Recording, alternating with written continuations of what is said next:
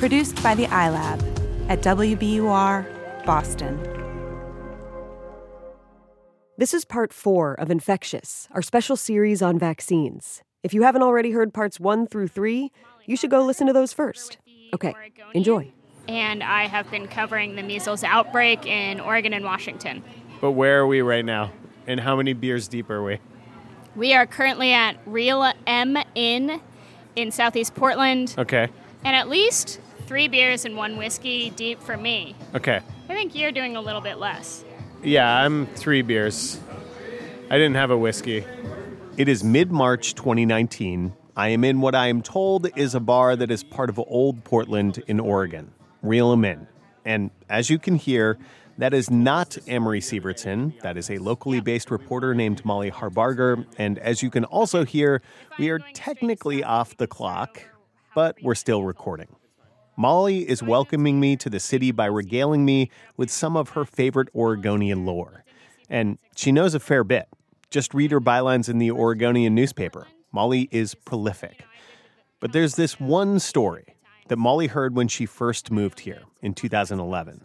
She says this story tells you something essential about the spirit of the region, and it explains a lot about why we ended up traveling here to do our reporting. Apparently, some years back, the county started building a county road in Milwaukee, Oregon. I say started because this is a part of the country where the seasonal weather makes for a lot of work stoppages. And so they had built half of this road, and then they stopped for the winter. And in the time between that and when they could start building again, someone had built their house at the end of the road. Wait, Ben. Yes, Amory? Obviously, I wasn't there for the story, and you're my guide on this trip you took out west, but somebody just built a house in the winter when nobody was looking? Just plopped it right down? Yep, that's how the story goes. And then the county just let them have that house. They didn't bulldoze it, they didn't sue them, they didn't pull it down, they did nothing.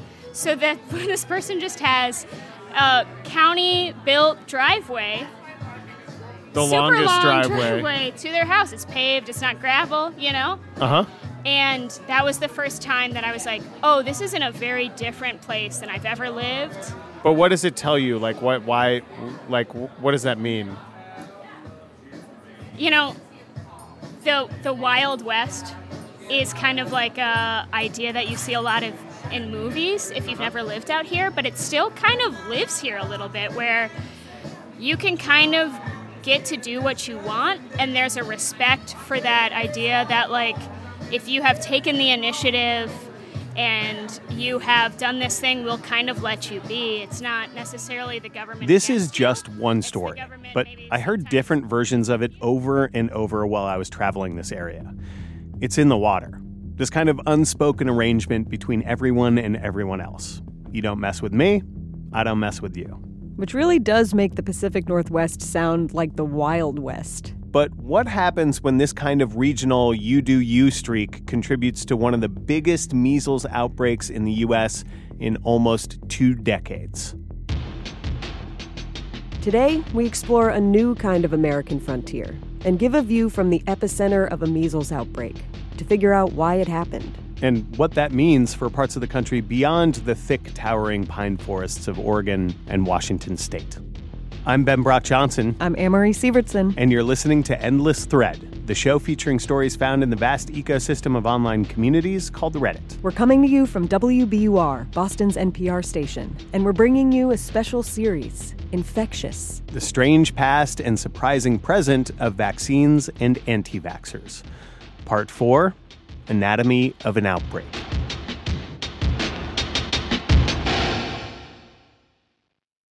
So you and Josh Swartz, intrepid co-producers, went to Oregon and Washington State without me. We did, and I'm sorry, but some of us had to go because the Clark County measles outbreak has been a hot topic on Reddit.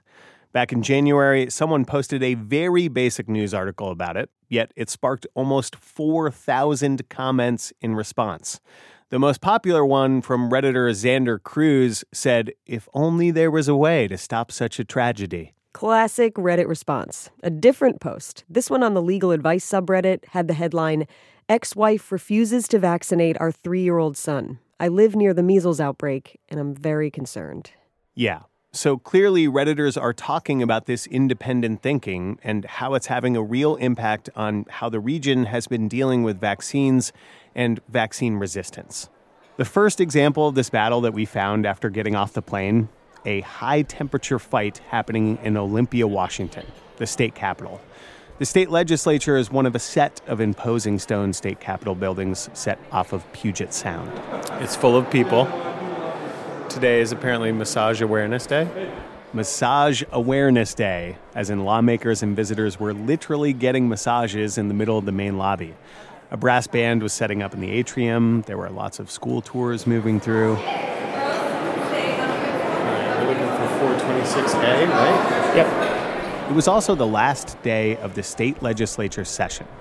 We were trying to track down one of Clark County's elected officials, Paul Harris, but we couldn't find the right elevator.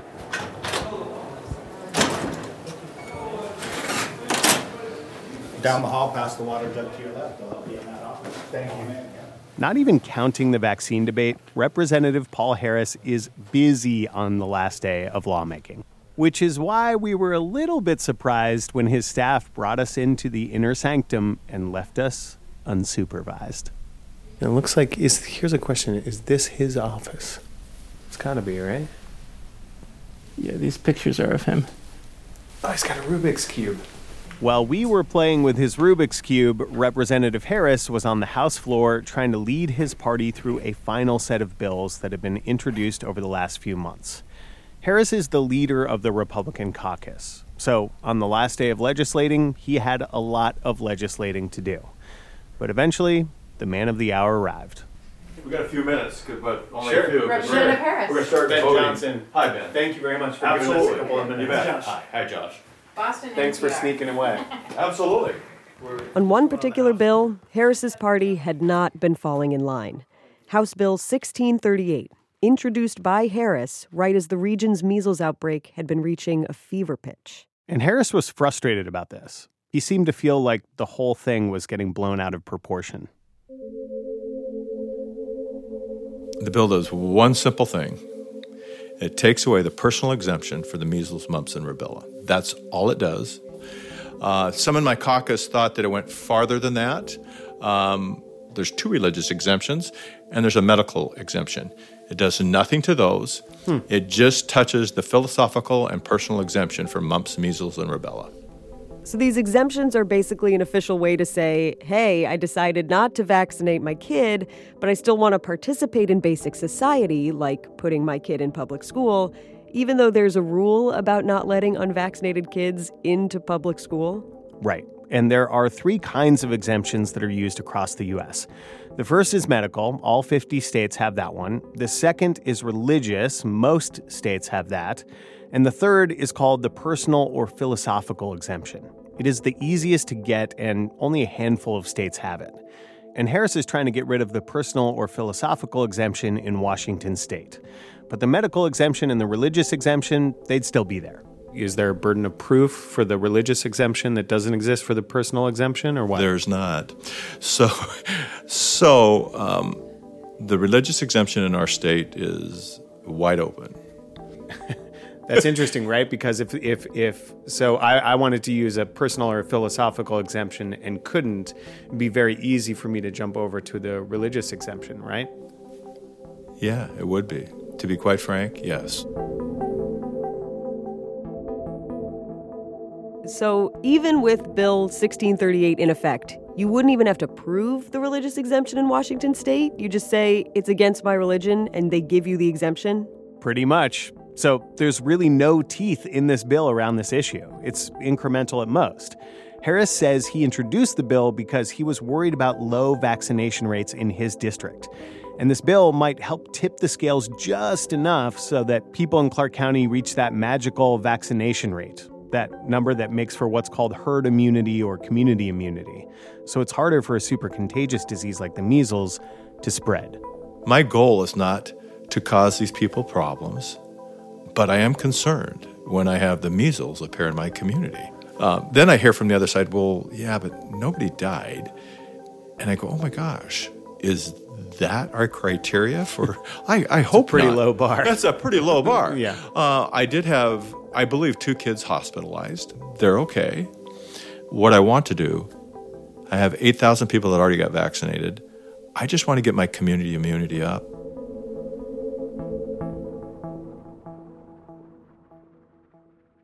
But this is the Wild West, where there's supposedly this fierce independent spirit. Right. And on this bill, Harris has had some intense pushback from representatives in his own party, votes he can usually rely on. His staff told us it's unlike anything they've ever seen. One staffer told us that Harris got an earful from fellow Republicans for even talking to us.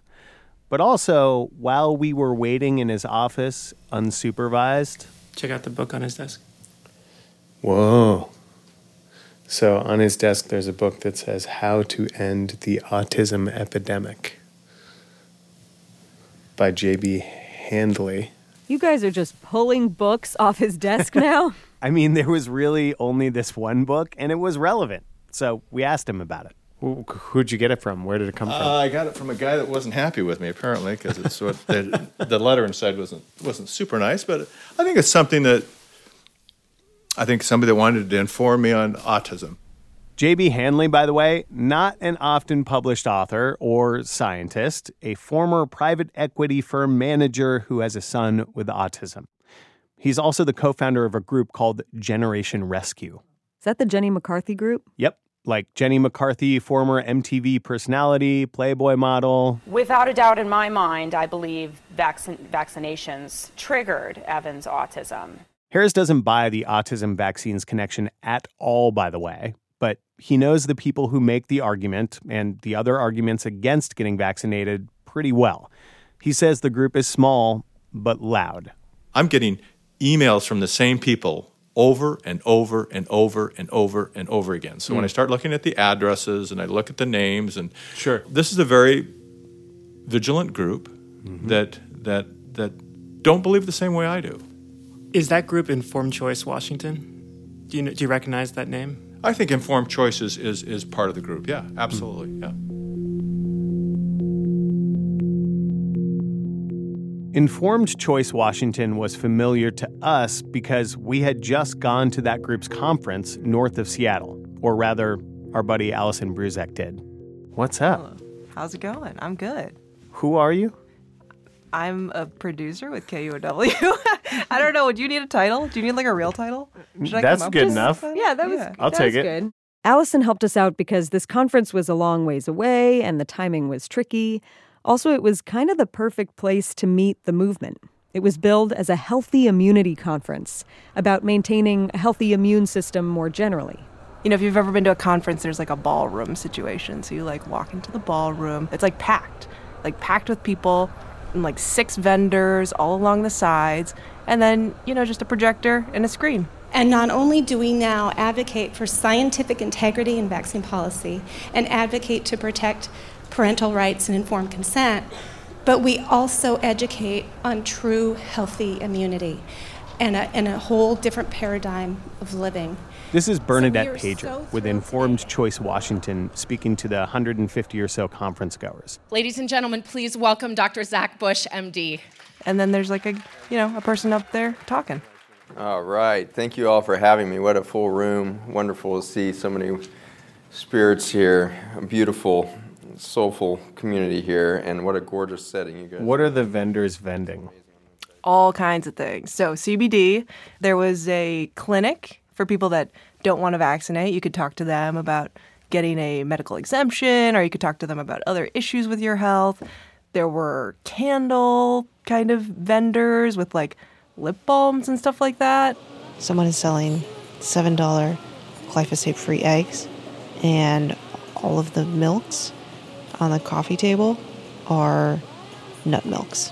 $7 for a dozen glyphosate-free eggs. Glyphosate as in the herbicide, one of the active ingredients in Roundup. Alternative eggs and alternative ideas.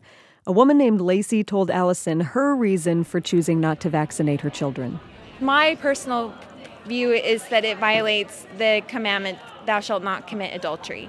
Adultery, Lacey says, because of what is in vaccines, like fragments of fetal DNA cells. This is actually a familiar refrain from people who are suspicious of vaccine ingredients. The idea is there's dead baby fetus cells in vaccines. And this comes from the fact that 60 years ago, stem cells from 2 aborted fetuses were used to help grow the cells used in vaccines today.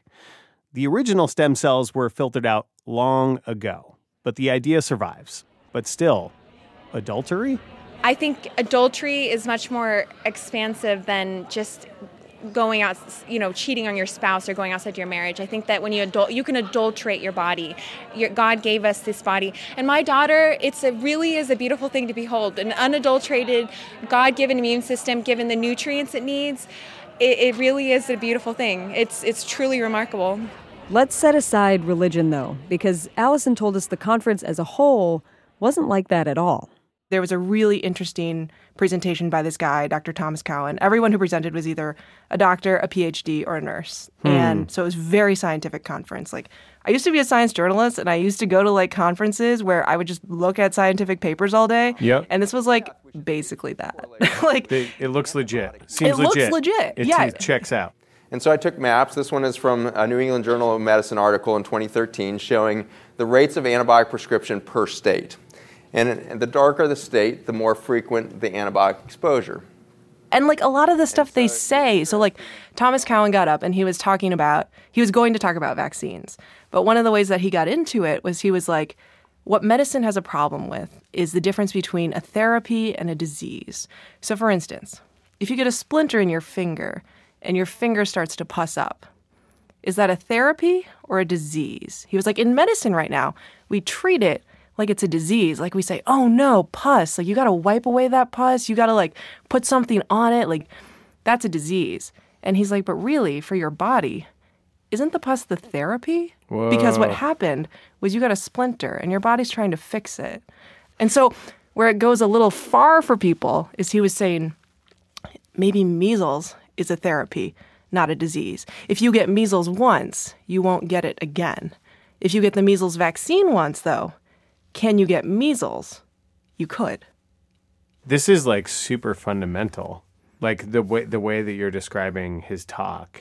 Yeah. Is it's not just let me talk about how vaccines are bad. It's we think about everything the wrong way, which I feel is very intoxicating for people who are looking for answers, right? Yeah, and for people who don't trust the medical system because, right. And sometimes they don't have reason to trust the medical system. I heard so many stories from people who said, I went to my doctor, I told them what happened to me, that I had a vaccine injury, and they didn't believe me. Yep. And if they don't believe me, why should I believe them? Yep. They've given me no reason to trust them. Stories like mine are so real. We're told that it's a rare person that reacts, but I've spoken to so many people like me, and we try to say what's happened to us, and we're told it can't be because of a vaccine, and therefore what you experienced isn't real. This is a woman named Mary who told Allison that she experienced brain swelling after getting a vaccine.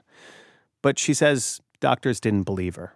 And she gave me this example, if I was in a car crash and I got injured, people might say, oh, you could have gotten that injury at the same time on that same day, even if you weren't in the car. But because you were in the car crash, people say very obviously that injury came from the car crash. And she said, but it doesn't happen that way with vaccines. And I feel like it's the brave people who are standing up, sharing their stories out of love for others. And yet, we're not supported by the community that should be consoling us and protecting us. And so that's why I'm coming to places like this, because I feel like I have to speak up. I can't be silent anymore. It was just really heartbreaking, all of these individuals. When you think of the anti-vax community, you think of a certain type of person. And then when you get on the individual level and you hear these stories, I just felt awful that they hadn't been believed by people. And I was like, you don't have to think that whatever happened to them came from a vaccine when the research doesn't indicate that. But you can believe that something bad happened to them, they were injured.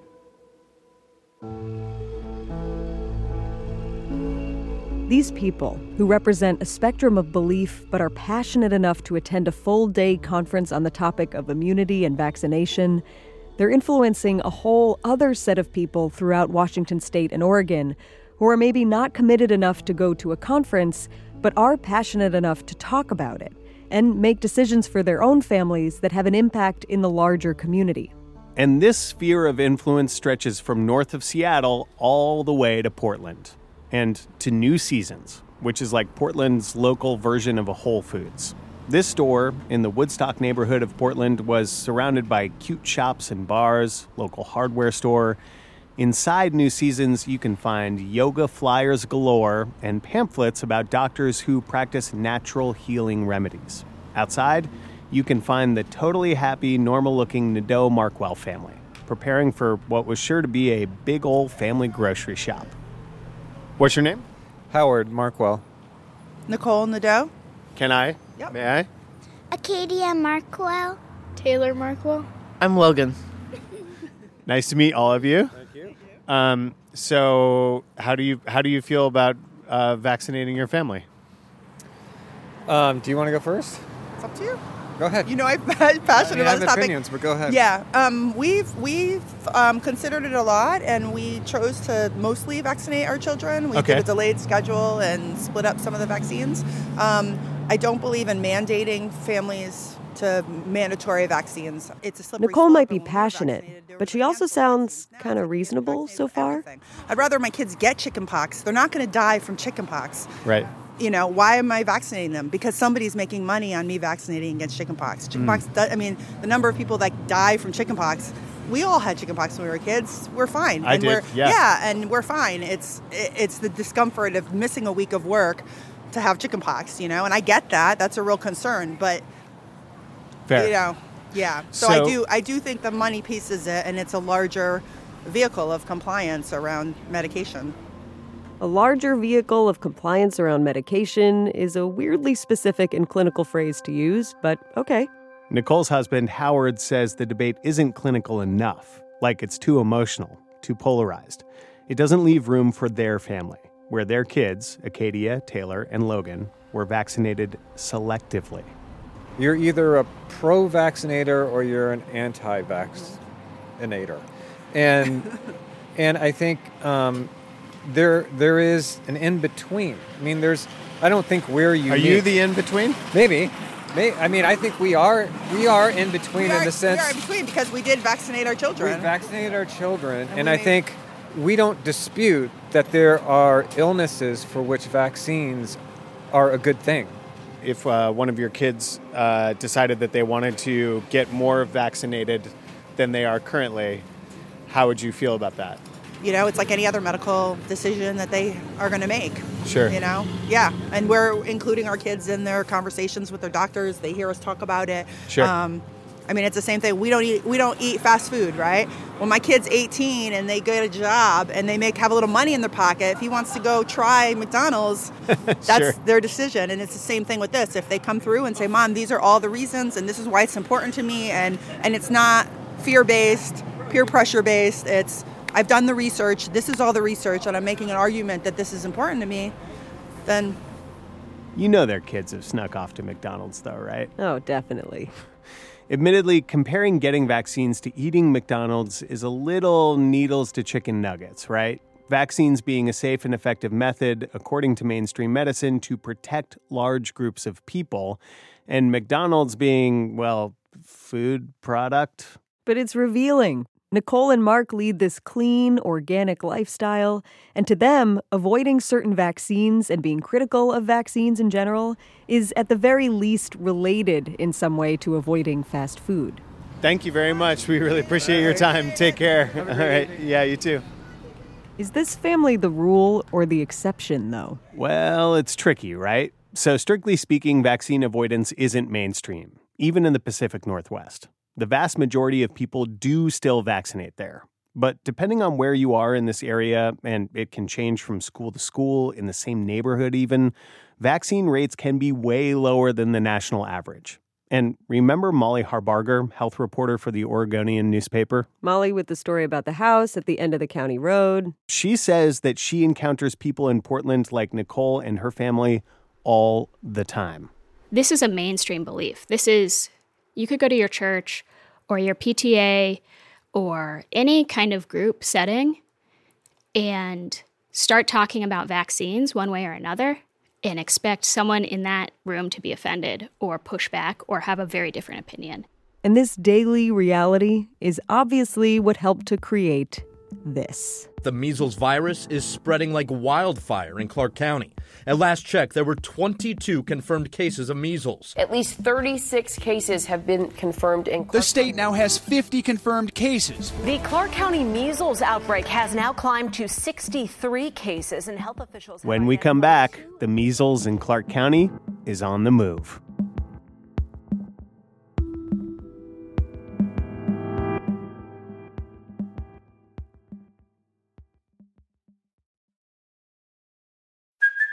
Hey, it's Kaylee Cuoco for Priceline. Ready to go to your happy place for a happy price? Well, why didn't you say so? Just download the Priceline app right now and save up to 60% on hotels. So whether it's Cousin Kevin's Kazoo Concert in Kansas City, go Kevin, or Becky's Bachelorette Bash in Bermuda, you never have to miss a trip ever again. So download the Priceline app today. Your savings are waiting. Go to your happy place for a happy price. Go to your happy price, Priceline.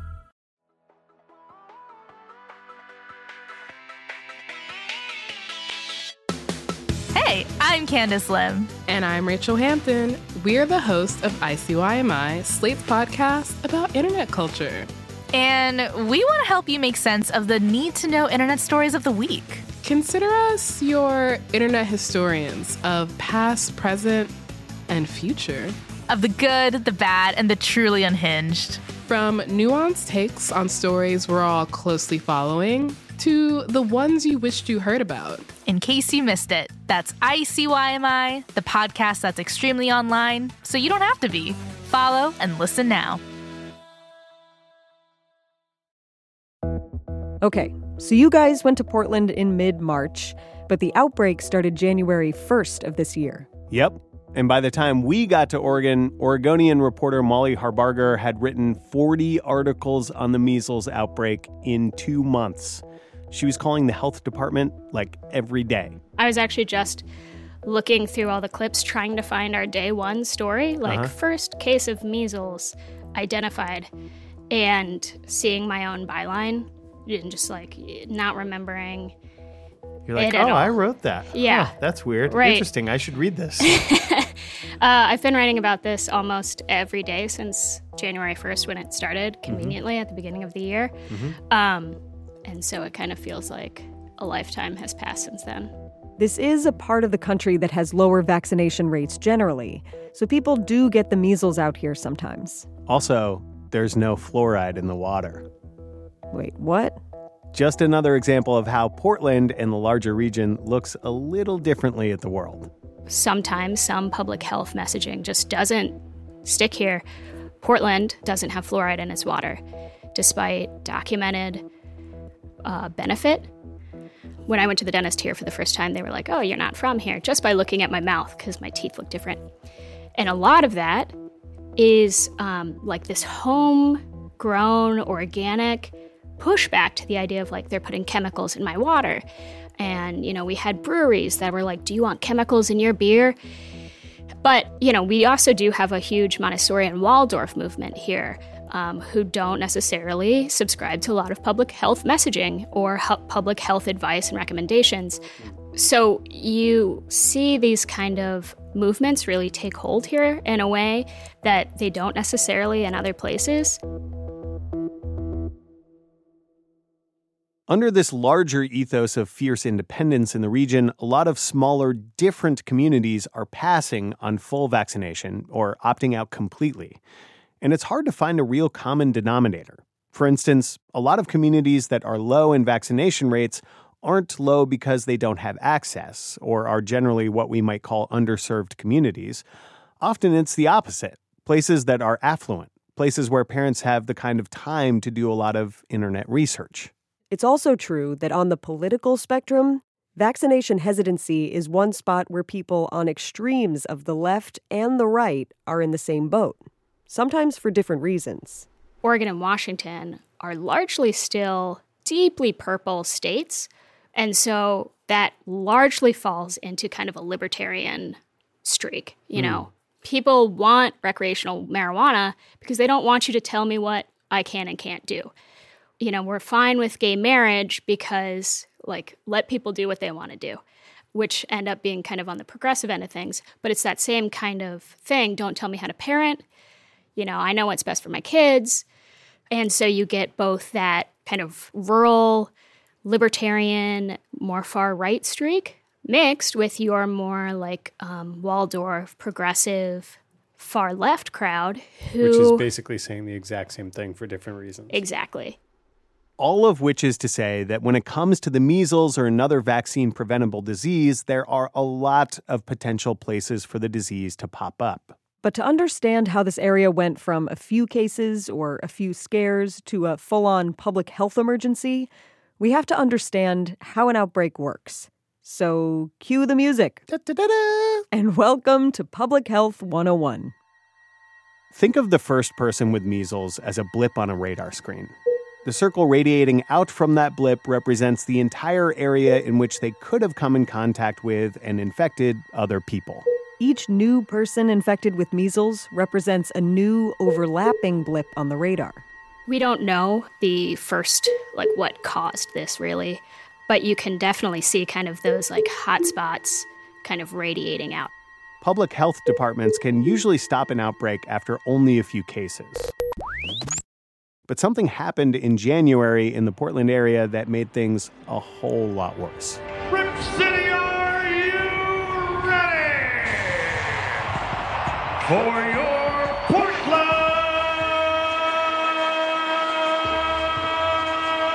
Trailblazer? In the first or second week, the Portland Trailblazers, which is the NBA team here, they played at the Moda Center. And that was listed as a place that a infected person with measles who was contagious at the time had been in. Mm-hmm. So potentially exposing like thousands of people to measles. That was when everyone was like, oh, okay, this is like a real thing that we are going to see getting much worse before it gets better. In addition to the Moda Center, the Portland Airport and Children's Museum were also listed as infected places. And that's where, like, these big public spaces that everyone's like, oh, shoot. You know, and we don't actually know if, like, lots of people were infected in those places, but you can definitely see that the cases become much more disparate in where they are located. It's not just that church and not just that school. This is a really important point. It's what makes this particular outbreak in the Pacific Northwest so unique from measles outbreaks in other parts of the country, like the one in Rockland County, New York. Even though there have been several times more cases of measles in the Rockland outbreak than in the Clark County outbreak, the Rockland outbreak is mostly concentrated in isolated Orthodox Jewish communities. So going back to our radar analogy, think tons of blips blipping in unison.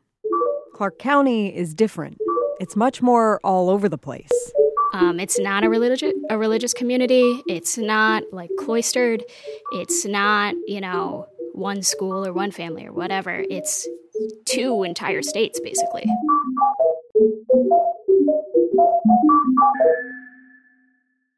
The person in charge of tackling one of these states is Alan Melnick. I have a lot of emotions about it, but happy is not one of them. This is a nightmare. Melnick is the Clark County Public Health Director. He works in the Center for Community Health building just over the border in Vancouver, Washington. It's a well-worn government building, quiet, lots of carpet. Melnick, who was smartly dressed in magenta and purple, is a very busy man. We could tell because he was just about to wolf down some lunch when we walked in, and then he stopped to talk to us because he had a thing right after. He was literally too busy to eat lunch. Are you tired? Are you asking if we're tired of the measles outbreak? It's invigorating and tiring and stretching our resources all at the same time. For something that is completely and utterly preventable, the amount of funding we put in this between us and the state, over $1 million now, the county, close to, I think the last I looked, we were close to $700,000, was money and time that could be spent on addressing many other public health issues. For example, we're in the flu season right now. So yeah, I'm tired, I guess, okay.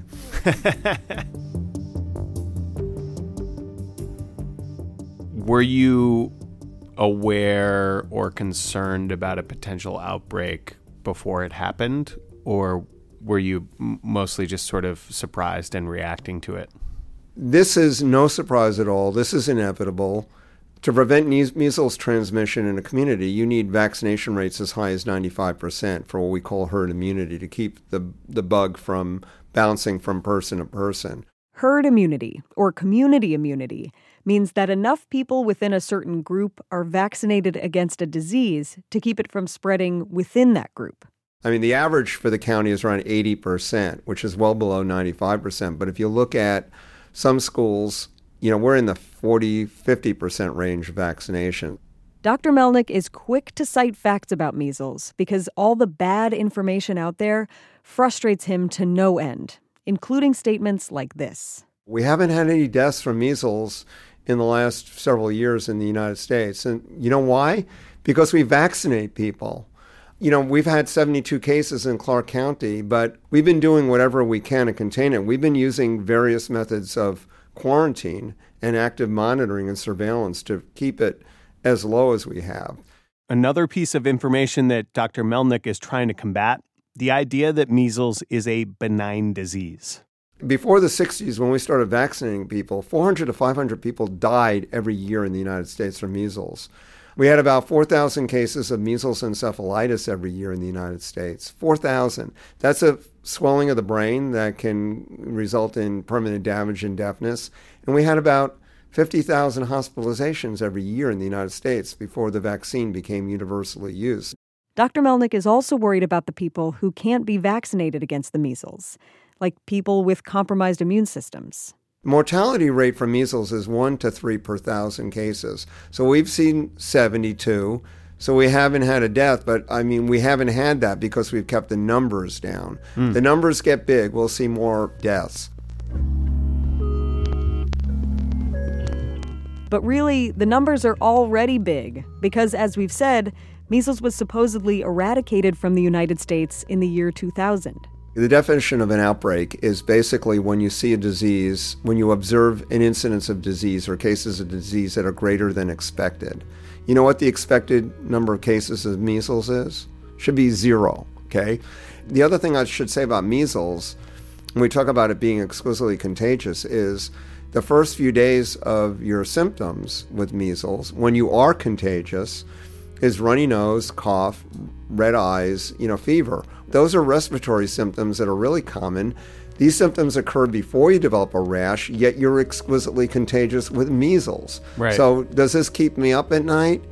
Yeah, that's why we're working around the clock to contain this thing. And this is the amazing part.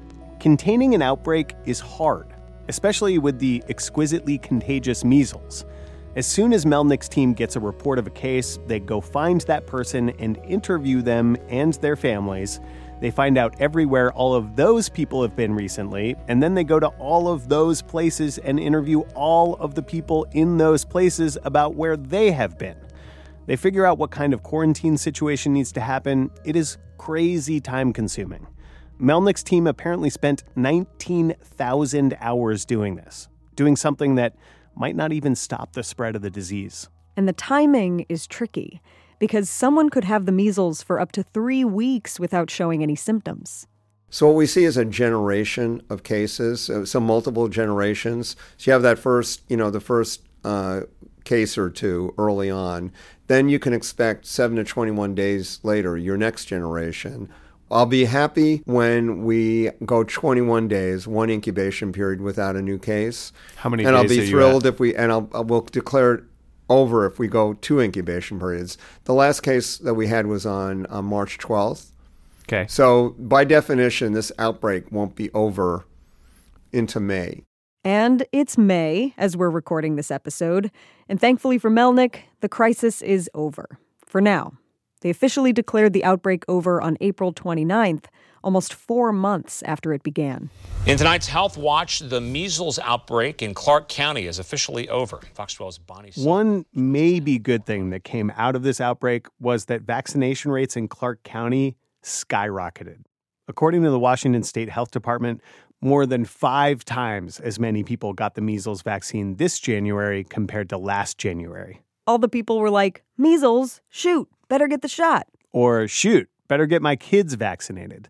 And that came with some of its own problems. Vaccine providers getting slammed by new signups. But Dr. Melnick isn't one for silver linings. Having an outbreak is a really lousy way to get vaccination rates up because memory will fade. People will forget about this. And without any policy change, this is a temporary benefit. Melnick was right in one sense. People's memories about Clark County have faded. Since we saw him in March, Clark County's outbreak went 42 days without a new case. The outbreak ended. Since then, incidents have popped up that have been worse, or at least bad enough that they have taken over the headlines. The temporary bump in vaccination rates because of the outbreak may have ended. But there's also been a policy change. I'm thrilled to sign this bill, House Bill 1638. A win for Representative Paul Harris and others in favor of nudging the population into community immunity, getting the vaccine numbers up. But also maybe not a huge change. The independent spirit of the region lives on. You might still get away with building a house at the end of a half-built county road. But there's one more layer here that some people say is getting lost in all of the don't tread on me talk. When Josh and I were walking around one of these nice neighborhoods in North Portland, asking people how they felt about the outbreak, I ran into 3 women who were on their lunch break, walking around the block. One, named Felicia, mentioned this feeling that there's a certain type of person who avoids vaccines. What's your view of this whole thing? I grew up here. I'm vaccinated. In my opinion, the voices who are the loudest often come from those who have the pocketbooks to match that and the time, and they can do that, and that's unfortunate. Another woman in this group who didn't want to be identified said this type of privilege has some pretty uncomfortable origins. Portland's very I like my kombucha and my white entitlement, and I don't like rules, and I like to just I like to believe that things don't apply to me in the way that they do to others because I'm such a free thinker. But I don't know if you know this, but Oregon was founded as a white supremacist state. People who are measles isn't a deadly disease, chickenpox isn't a deadly disease. I'm not going to vaccinate my kids against these things because I can afford to take 2 weeks off and isolate my kid if they get sick. And it's that's just ridiculous, right? That's the part of it that is so frustrating to me. It's so short-sighted.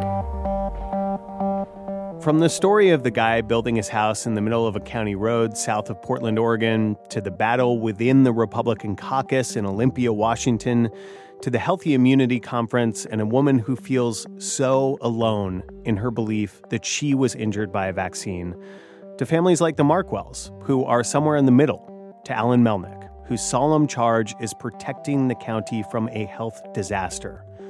All of these ingredients are important parts of the story of what happened in the Clark County outbreak.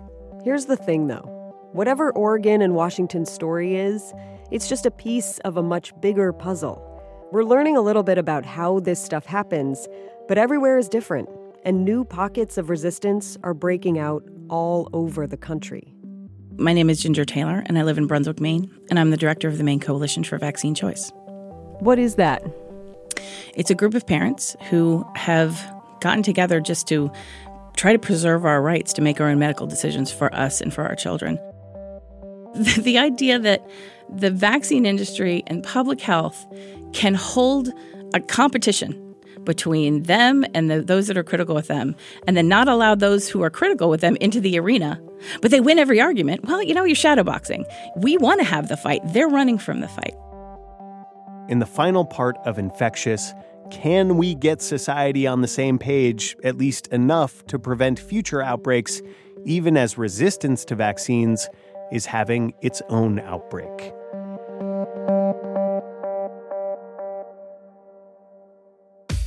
Endless Thread is a production of WBUR, Boston's NPR station, in partnership with Reddit.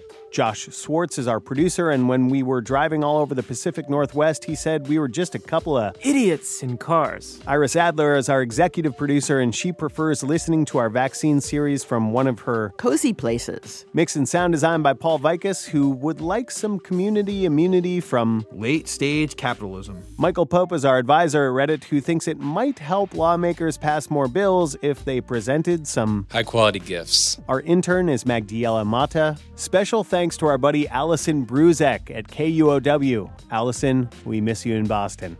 On Reddit, we are endless_thread. If you want to contribute art for an upcoming episode or give us a juicy story tip so we can tell it like we did today, hit us up there. My co-host and producer is Amory Sievertson. I'm senior producer and host Ben Brock Johnson. I'll let myself out.